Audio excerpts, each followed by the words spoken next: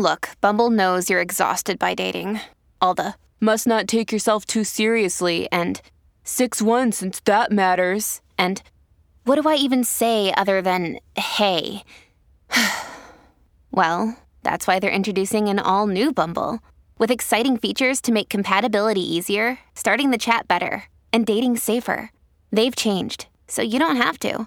Download the new Bumble now. It is Ryan here, and I have a question for you. What do you do when you win?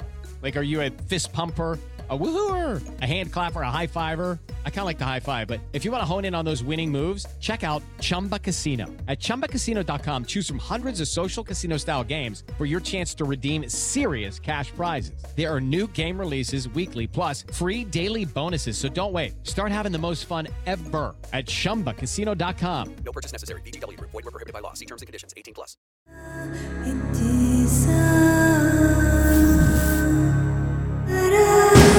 This is True Crime Psychology and Personality, where we discuss the pathology behind some of the most horrific crimes and those who committed them from a scientifically informed perspective. I'm Dr. Todd Grande. I have a PhD in counselor education and supervision, and I'm a licensed professional counselor of mental health. Dr. Todd Grande, that's my YouTube channel. Today's question is, can I analyze the case of Maya Millete? Maya Millete was born in the Philippines on May 1, 1981. She was raised in Honolulu, Hawaii. Larry Millete lived in San Diego, California. He moved with his family to Hawaii after being arrested for assault in 1997. Reportedly, the alleged assault was gang-related. Maya and Larry met in Hawaii and married sometime later. Larry enlisted in the United States Navy, and the couple moved to San Diego. Maya worked as a civilian employee of the Navy. The couple would have 3 children. As of early 2021, the couple's 3 children were 11, 9, and 4 years old. At some point, Larry became convinced that Maya was having an affair. By late 2020, Maya was seeking a divorce. On January 7, 2021, Maya spoke to her divorce attorney on the phone. At about 5 p.m., she was seen by her family at her home in Chula Vista. This is the last time she would ever be seen. Maya sent a message via Facebook at 8:15 p.m. Later, it would be discovered that her phone activity stopped on January 8 at 1:25 a.m. On January 9, the family was supposed to travel to Big Bear for Maya's daughter's birthday. That same day at 11:18 p.m., Maya's sister reported her missing to the Chula Vista police. The police arrived at Maya's residence at 1 a.m. on January 10. This is when they discovered that she had not been seen since January 7. The search for Maya was initiated immediately. 13 days later, the police executed a search warrant of her residence. Larry maintained that he had nothing to do with Maya's disappearance. He admitted that he and Maya had argued in 2020. In February, Larry retained an attorney and stopped cooperating with the investigation. Maya's sister told reporters that Larry was the last person to see her alive. She also claimed that Larry was distancing himself from Maya's side of the family. On May 5, 2021, Larry was served a temporary gun violence restraining order. On May 7, the police searched Maya's residence for a second time. They could be seen loading items into a van and leading dogs around the property. The police would search Maya's residence again on July 1. On July 22, the police officially named Larry as a person of interest. On October 19, 2021, Larry was arrested. He was charged with 2 crimes, murder, and the illegal possession of a rifle. On October 27, a judge ordered Larry to stop contacting his children from jail. He had racked up 129 phone calls, which lasted over 9 hours in total, to his parents' home where the children had been living. Larry said some unusual things during the calls, which were of course recorded. He asked his 11-year-old to read news headlines to him, and he told the children to watch an R-rated movie titled Shot Caller. This movie is about a wealthy family man involved in a collision that kills one of his friends. He accepts a plea deal for manslaughter and goes to prison, where he becomes a key member of a gang. My guess is that Larry was trying to show his children how he could become a terrible criminal if left in prison, like the injustice of it all. Either that, or he was trying to demonstrate how he liked movies with predictable storylines and inconsistent character development. A criminal protective order was issued against Larry. He's not allowed to contact his 3 children from jail. He was told he could only speak to his attorney. Now moving to my analysis. What is the evidence against Larry Miliete? The prosecution hasn't released everything, but here's what's available so far. According to family and friends, Larry was controlling and behaved like a stalker. Family members witnessed a lot of arguments between Larry and Maya. They urged Maya to escape the relationship. Maya told a friend that one time Larry choked her into unconsciousness. Maya also told a friend that on January 6, she was planning on filing for divorce, and she was tired of trying to work it out for the sake of the children. And of course, we also know that she contacted her divorce attorney on January 7. Just hours before Maya disappeared, Larry sent an email in which he wrote, quote, "I think she wants me to snap, and I'm shaking inside, ready to snap," unquote. Maya went missing on July 7. When a wife goes missing, the husband is usually considered a good potential suspect. On January 7 at 9:57 p.m., the sound of 9 loud bangs were recorded by a neighbor's surveillance equipment. I imagine some type of video camera to protect the house from burglary. The FBI has not been able to determine if those sounds were gunshots. At 10:34 p.m. that same night, neighbors heard Maya's children playing in the backyard. The next day, January 8, at 5:58 a.m., security video revealed that Larry moved his black 2015 Lexus GX 460 into a position where the back of the vehicle was outside the view of the camera. At 6:45 a.m., Larry departed his residence in that vehicle and was gone for 11 hours and 21 minutes. His 4-year-old child was with him. His 11-year-old and 9-year-old were left at the house. Larry left his phone behind at the house. The police, of course, believe he did this so he couldn't be tracked. Larry claimed that he drove the vehicle to the beach with the 4-year-old. Larry didn't show up for work. His supervisor tried to get a hold of him without success. The police examined the infotainment system in the vehicle. They found a navigation event recorded at 3:29 p.m. for Larry's home address. This was 2.5 hours prior to his arrival at his house. One theory that this leads to is that if Larry was disposing of Maya's body, she would be somewhere around 2.5 hours away from that residence. But of course, Larry could have put that navigation event in after dumping the body and driving farther away, or after dumping it and driving closer. So it's not really known where Maya's body is.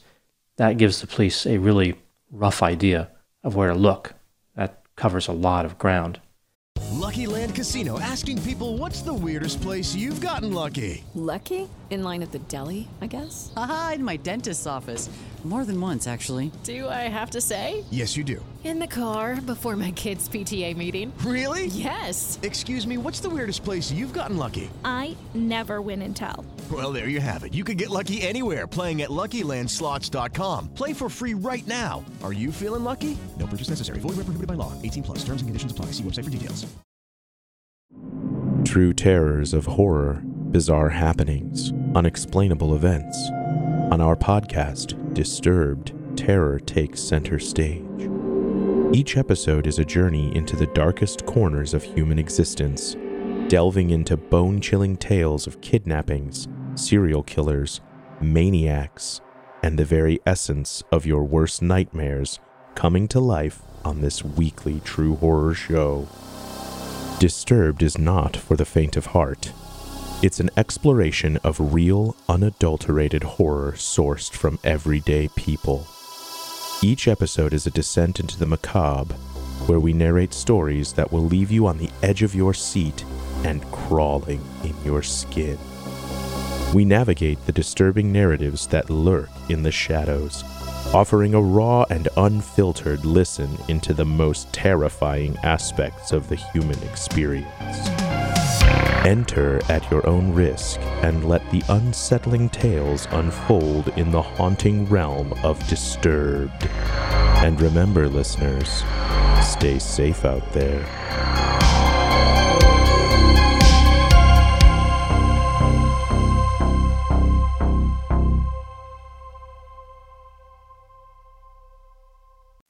Later on that same day, Maya's brother arrived at Maya's house looking for her. He was worried because he had not heard from her. Larry told Maya's brother that he was at work and he did not know what Maya was doing. Later, Larry changed his story, as I mentioned, and said he was at the beach. The police went looking for firearms registered to Larry. He never turned over a .40 caliber pistol. Larry allegedly inquired about finding a person who could hurt a man who he believed was having an affair with Maya. He allegedly discussed paying someone $20,000 to kill the man. His interest in the topic started in the summer of 2020 and was mentioned as recently as January 4, just 3 days before Maya went missing. Larry searched the internet for Rohypnol, a powerful sedative that can be used to incapacitate a person. Based on the contents of Larry's phone, the police concluded that Larry had a, quote, frantic, desperate, unbalanced mindset coupled with violent and sometimes homicidal ideation, unquote. It's not clear exactly what they found that led them to that conclusion, but that's what they said. Larry showed up unannounced at Maya's workplace to see if she was meeting with another man. In September of 2020, Larry used candles and red wax or blood to create a shrine to his marriage. He also started purchasing spells in an effort to make Maya obey him, to punish her, and to incapacitate her. He wrote a so-called spellcaster and suggested an accident or broken bone might do the job. These spellcasters are sometimes referred to as witches. They claim to be practitioners of black magic. They believe that they have a special power to harm others by engaging in different rituals that do not involve any contact with the target. On November 24, 2020, Larry sent Maya an article titled, "What Men Want from Their Wives." Maya offered a lengthy response.